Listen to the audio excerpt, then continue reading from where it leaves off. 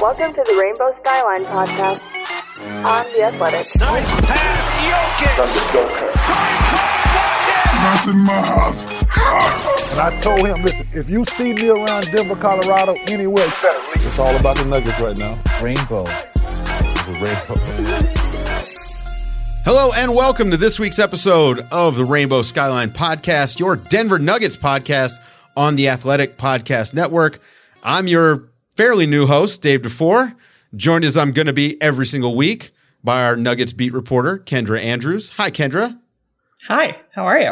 Yeah, I'm great. I like that I surprised you by saying hello in the intro. Wasn't ready. Before we get to the show, guys, don't forget, you can save 40% off your first year subscription to The Athletic by going to theathletic.com/Rainbow Skyline. That's Rainbow Skyline, just like the podcast, all one word. Go over there, save 40% off your first year. Kendra, I want to jump right into this because we kind of have a lot to talk about. Mm-hmm. The games are coming up, and finally, the Nuggets have all of their players inside the bubble. PJ Dozier was the last guy to make it. He's finally there. Wow. It only took him, 3 weeks? Something like that. Something like 3 weeks it took them to get every single guy one through, 17, since there's 17-man rosters. But yes, PJ Dozier arrived, I think it was yesterday, and in quarantine right now. But check that off the list of things that the Denver Nuggets needed to accomplish to really kind of start this restart for them. Yeah, we can finally stop complaining that they have no guards because they actually, right. The guards are there now. So what was the holdup? I mean, Monte Morris, he also, we talked about him. He is integral to this team doing well in the playoffs and one of the last guys to get there. What was the story with Monte? The team really did not give us any information as to why these guys were not there. Of course, there was speculation, the biggest speculation being about COVID-19. Monte, he didn't say that he had COVID today when he talked to the media, but he did say he wasn't concerned. He wasn't concerned with symptoms, and he did use the word symptoms. So doing some math, I would assume that he did test positive for COVID-19, but he's tested negative since then, passed all of the NBA's protocol to fly from Denver to Orlando. That's where he is. And, again, speculation, but I can only assume that similar things were going on with some of, if not all of those players who arrived late. Right. And clearly, health is a big concern given the shortened training camp that they've just had, these 8 seeding games, the 3 scrimmages. I guess the question that needs to be asked is how long is it going to be before the guys that are just showing up are ready to go? It's a good question. And I think it's not something we're going to know until we see it. These guys, we talked to Torrey Craig and Monte Morris today. We talked to Michael Porter Jr. after their last scrimmage, which I believe was on Saturday. And, the way that they talk, they don't seem nervous about playing catch up. They said that they've been working out. They were working out in Denver when they were here, when they weren't with the team in Orlando. I asked Monte Morris today, and I asked him about, the Utah Jazz coach, Quinn Snyder, talked about how it was an advantage for the Jazz to be able to work out in altitude before going to sea level in Orlando. The Nuggets didn't get that opportunity because their facilities had to shut down, but guys like Monte Morris, MPJ, Torrey Craig, PJ Dozier, they did get to work out in altitude. And Monte said that really has helped him these past couple of days that he's been in Orlando because it's easier to breathe. He feels like it's easier for him to run.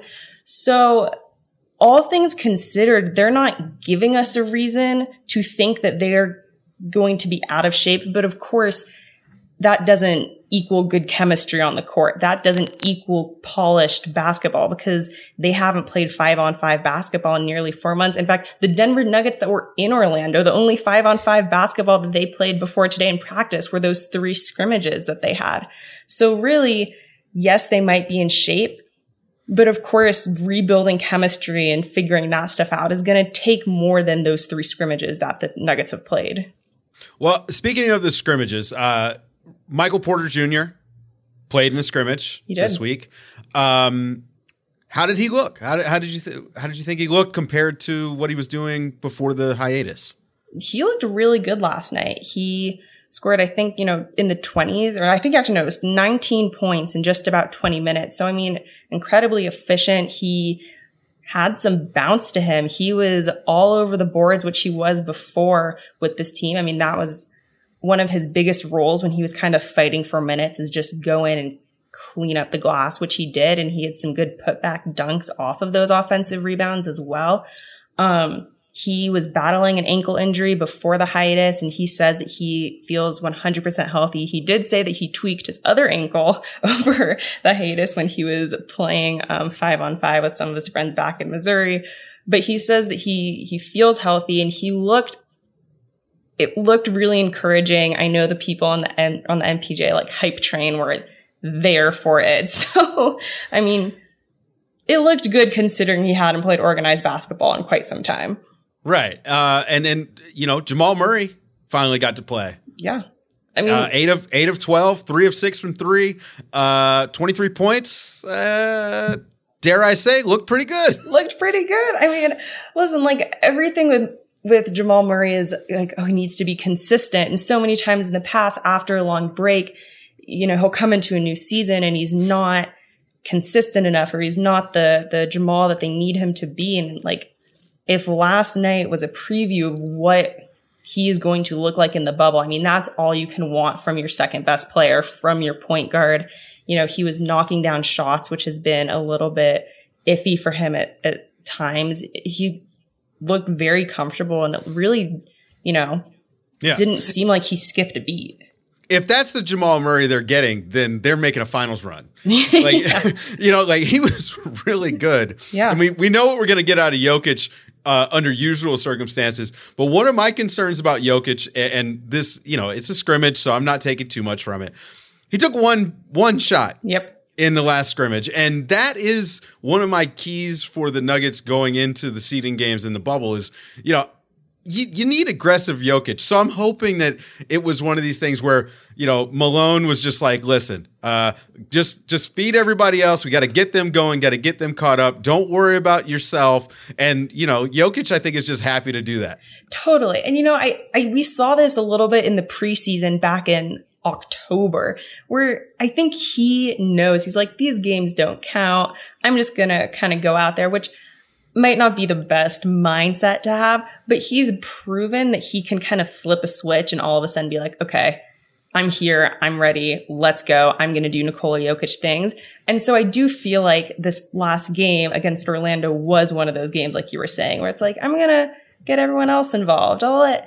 It's Michael Porter Jr.'s turn, and it's Jamal's turn. A couple games ago, it was Bull's turn. Let's just get everyone involved, and I'll be there when you really need me to be there. Another important piece for them, Torrey Craig, 5 of 10, 4 of 7 from 3. I mean, these guys were clearly shooting the basketball when they were, waiting to show up to the bubble. Totally. I mean, what else can you do? You can't, if you don't have anyone to play against. All the coaches are gone, so you don't really have anyone to even play defense on you. You just got to put shots up, I guess. Yeah. And then lastly, I want to touch on Bol and just his overall scrimmage experience. Listen, it wasn't perfect, which, the fun police on the internet have let us all know. But he probably looked his best offensively in that last scrimmage. And I thought the way they were using him very much like a guard, coming off of, running floppy, coming off of pin down screens, coming off DHOs and things that you just don't see guys his size doing. How do they feel about Bol going into these seeding games? Did they give you any kind of inclination if we're going to see him? No, I'm really interested though, because the other day, I think Tim Bontemps from ESPN reported that the NBA decided that if rookies play in the seeding games or like something like that, it won't affect their eligibility for Rookie of the Year next year. So in terms of Bol, if because this was his like red shirt year, let's say, right. If he plays in these seeding games, it doesn't ruin his rookie eligibility. So he can still win Rookie of the Year next season. And so I'm really interested if that changes anything. Like, I don't think Malone is sitting there being like, well, we can't play him because he needs to be able to win this award. I don't think he's sitting there thinking that, but I do wonder if that's going to have an effect on how much we're going to see Bol Bol. And like, they are very encouraged for where he is at. This was his first, we've talked about this. This was his first time playing in such a long time, his first time playing against NBA competition. And if this is what he does, that's a great starting off point. And I think you're totally right. This game on Saturday, that's how we will see Bol Bol play. We're not going to see him as a starter right out of the gates. There's just no way that next season he is going to be a starter. He is going to be coming off the bench, and they are probably going to be playing him in some weird shooting guard, small forward concoction. And so I think seeing him in that role was also encouraging for the coaches, because that's what they're going to see him do. And I mean, depending on what happens with the health of their players, the minutes that Malone wants to give to certain players, there is probably a chance that earlier on in these seeding games, we may see a little bit of Bol Bol. Why not? Why not? He's in shape, right? Like, he's in shape. He's healthy. I would love to see them, get him some run. I actually think, if we're projecting to next season, that this season for Michael Porter Jr. is a good indicator of how they'll use Bol. Very conservatively, in spots, with an increased role if he earns it. Totally. I mean, I think if you're Bol, you're going to look at what MPJ did this season and see the opportunity that he took. It wasn't given to him. When he wasn't performing, he wasn't getting minutes, and he played better, and he got more and more minutes, with quite a few people, maybe even myself included, wondering if he wasn't going to be starting on the wing for this team because of how much firepower he's given them offensively. And you mentioned his rebounding earlier. It's been fantastic. So clearly Mike Malone is running a meritocracy, for this team. And if you're young, you can get opportunities. So, I think if you're Bol, you probably feel pretty good about your chance to earn a 15 to 20 minute a night role for them next year. Yeah. I mean, I think his confidence should be high, and Michael Porter and Bol's journeys on this team have been so similar, with both of them sitting out their first year due to injuries. And just, I think that's really allowed at least Michael Porter to kind of just learn how this team is run. And I think it's done the same for Bol. And I completely agree. Malone is not the type of guy to give a player minutes because, people are really interested in you, or, you have a big name and you're a hot topic of discussion. He could really care less. All he wants to do is win. So if Bol's going to help them win, throw him in there. Well, and also this is a team that expects to win games. They expect to be making a finals run next year. I'm assuming. I mean, you look at the 3 seed this season. They were just off a Western Conference Finals berth last year. I think that the progression of this team should be conference finals or finals next season. And so, to have that luxury to be able to bring young players along and develop them while also competing. I mean, it's massive, especially for a market like Denver that isn't necessarily going to go out and get an Anthony Davis type, even though, man, he should totally sign in Denver. Could you imagine? Yeah. Okay, well, let's look ahead to the seeding games. Obviously, this team, they brought back tall ball, which I think they should just lean into and just play tall ball. I mean, let's just be honest. It was the most awesome thing that has happened in basketball in 4 months. Okay. But that's not realistic. It's not going to happen. So when we look at this team and thinking Monte Morris didn't play, Gary Harris hasn't played, PJ Dozier hasn't played, Vlatko Konkar hasn't played, which he probably won't play. But yeah, right. We don't expect, do you have any expectations on what the rotation is going to look like? Do you think Mike Malone is going to carry the same game plan that he had in these scrimmages, where it's very evenly distributed to try to ramp it up as we get later? Or do you expect him to say, you know what, I'm throwing my 5 best guys out there for 35 minutes a night, and we're going to try to win? The former, definitely. I think it's going to be a ramp up thing. Actually, I asked Malone this today. We're recording on a Wednesday. I asked him earlier today, have you thought about your rotation? And he goes, honestly, no. because we are not completely healthy. And he told me that players are sitting out of practices. They still have not practiced. Yes, every single roster member is in Orlando. They have not practiced with every single roster member. And he doesn't know when that happens. And he said it feels like every day the availability list is different.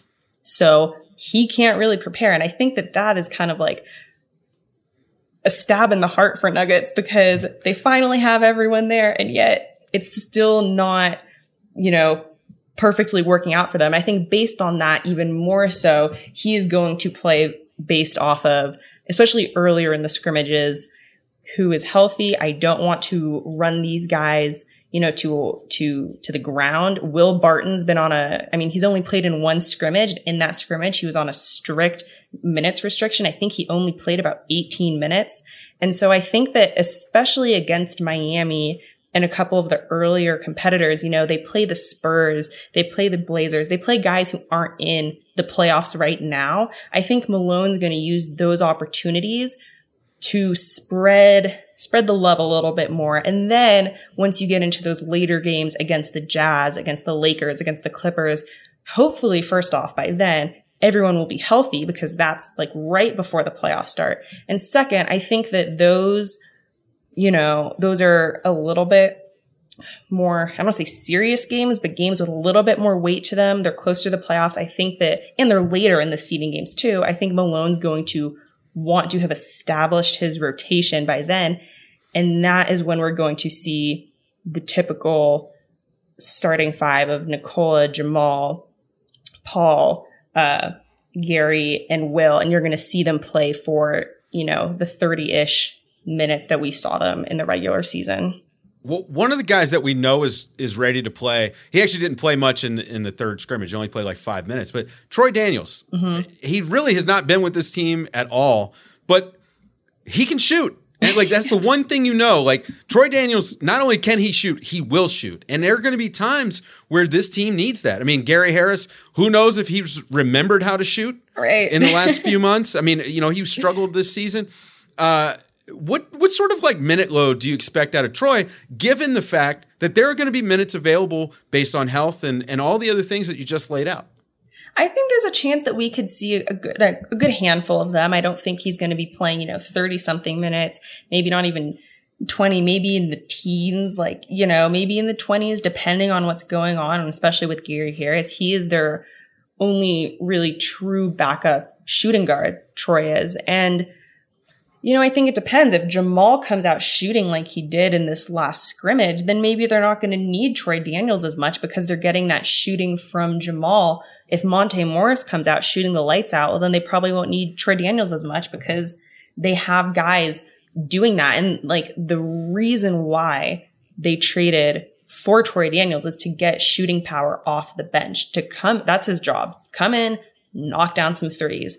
So if they're getting that from other guys, Torrey Craig knocked down I think 4 3-pointers in this last scrimmage. That's not what you usually see from Torrey Craig. So if other guys who are already more established in the rotation are doing it, then Troy might get a couple less minutes. But I think that Troy having the opportunity like he did in those first 2 scrimmages to really showcase his ability and kind of say, hey guys, this is why you wanted me, probably helped him in his fight for rotation minutes. Because if Jamal was playing right away, if Gary was playing right away, if Monte had been there the entire time, they wouldn't have even needed Troy Daniels. And so I think he probably bought himself a couple more minutes based on his performance in the 2 scrimmages. Okay, let's do the thing that we all hate to do. Uh-oh. And let's try to guess what the Nuggets are actually going to do in these seeding games. Now, I'm looking at the schedule. They've got the Heat, they've got the Thunder, Spurs, Blazers, Jazz, Lakers, Clippers, Raptors. Now, I'm going through there and I'm counting. The Heat probably care about winning. The Thunder definitely care. The Blazers care. The Jazz care. The Spurs, Lakers, Clippers, and Raptors don't have much to play for. No. So 4-4, 4 games that the teams really care. How do you think they're going to do? Are they going to hang on to that 3 seed? I know They probably don't care, right? Yes. At least Michael Malone doesn't care. We'll put it like that. I asked him about that today, and he basically gave me a shopping list of things that he needs to prioritize more than winning these games and hanging on to the 3 seed. Here's what he said. Right now, I'll be honest, I'm not concerned about our seeding. Obviously, having clinched a playoff spot. My number one concern is health. That continues to be a huge concern for me, a huge point of emphasis. So can we find a way to get healthy come August 17th? With that being said, Kendra, obviously we have to find ways to start improving. We talked about it before practice today. Right now, after 3 scrimmages, we're averaging 22 turnovers a game for over 25 points. We have a total of 67 turnovers in 3 games, and over half of those are just from bad passes. Guys making bad decisions, bad passes. The other big emphasis is our 3-point defense. We're giving up 14 made threes per game. Teams are shooting 39.3% against us. So we have 8 seeding games to try to figure out how we need to value the ball, figure out our 3-point defense while getting guys healthy, creating a chemistry on the court, and trying to develop some sort of rotation. So we have our hands full. This is a tough situation in terms of bodies and who we have, but we're trying to make the best of it. So he has a lot on his mind of just figuring out how to even put together like a cohesive team, it seems like. And so, it's hard for me to say that Malone doesn't care just because he likes to win so much. He is the guy who he's a basketball coach's son. He is like through and through. This is what he does. He hates to lose. So it's hard for me to say, well, he just doesn't care about winning because I know that that's not true for him. So I think he wants to keep their 3 seed, but doesn't feel like they need to win every single game in order to do that. Right. I hear that quote and I immediately think about the pessimistic coach that doesn't want to tell you anything, right? Like it's the natural coach inclination to be like, my guys are awful right now. Totally. And they need to get better before we even think about winning a game. Which is true. I mean, they were turning the ball over. They were sloppy with the passing. There's an argument to be made that maybe Jokic should have taken at least the last scrimmage a little bit more seriously from a ball movement and scoring standpoint, just to get into the flow. But with that being said, I still think that this team just has so much talent, and talent usually wins out. And when the games matter, guys take it more seriously, and hopefully those turnovers kind of decrease. Totally. And I think the Nuggets have a track record of, in this season alone, pulling it out. They have been underdogs in a lot of games. And I think there was a time in February where it seemed like every game Malone was like, well, that was the win of the season. And at first it was like on a back-to-back in Milwaukee. They played in Denver the night before, got in at 4 a.m., were a couple man down, and they beat the Bucks. And then it was, well, we only have 7 players against Utah, and they win by 2 points. And those are just the 2 that come to my mind. There were other moments also during the season where it really seemed like on paper, it's like, well, the Nuggets have no shot in this. And I think they feed so much off of it that I honestly think when their heads get a little big, they don't perform as well. But when they're kind of counted out or at least said, well, I don't really know if they can do it, they're kind of like, well, we're going to show you that we can do it. And so I feel like that's a little bit of where they're at. So I wouldn't be surprised if they kind of come out of the gate swinging and do pretty well. I've got them at 5-3 in the seeding games. Which 3 do you have them? Do you have like specific opponents that they're falling to, or like? I think Miami's going to be tough because Miami is just like a little.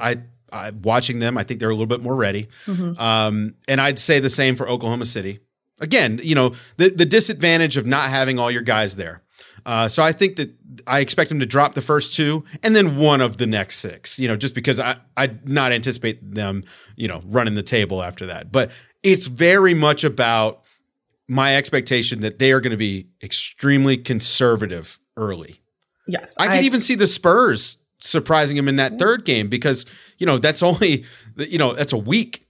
Totally. Essentially. Yeah. And I think that's a really good point. I would not be surprised if they dropped at least those first 2 games, because as we've said, either with the rotation, with, Malone playing, like you said, conservatively with who he's going to play, the minutes that they're going to play, how they're going to play. I think that's totally a fair assumption. It's like, let's use these games to kind of kick even more of the rust and dust off and then see where they go from there. Yeah. Well, I'm very excited. Basketball is back. We're ready to go. First meaningful basketball games for the NBA in over 4 months. And man, I cannot wait. That's going to do it for this week's show. For Kendra Andrews, I'm Dave DeFore. Don't forget, you can save 40% off your first year subscription to The Athletic by going to theathletic.com/Rainbow Skyline. All one word. Thank you guys for listening.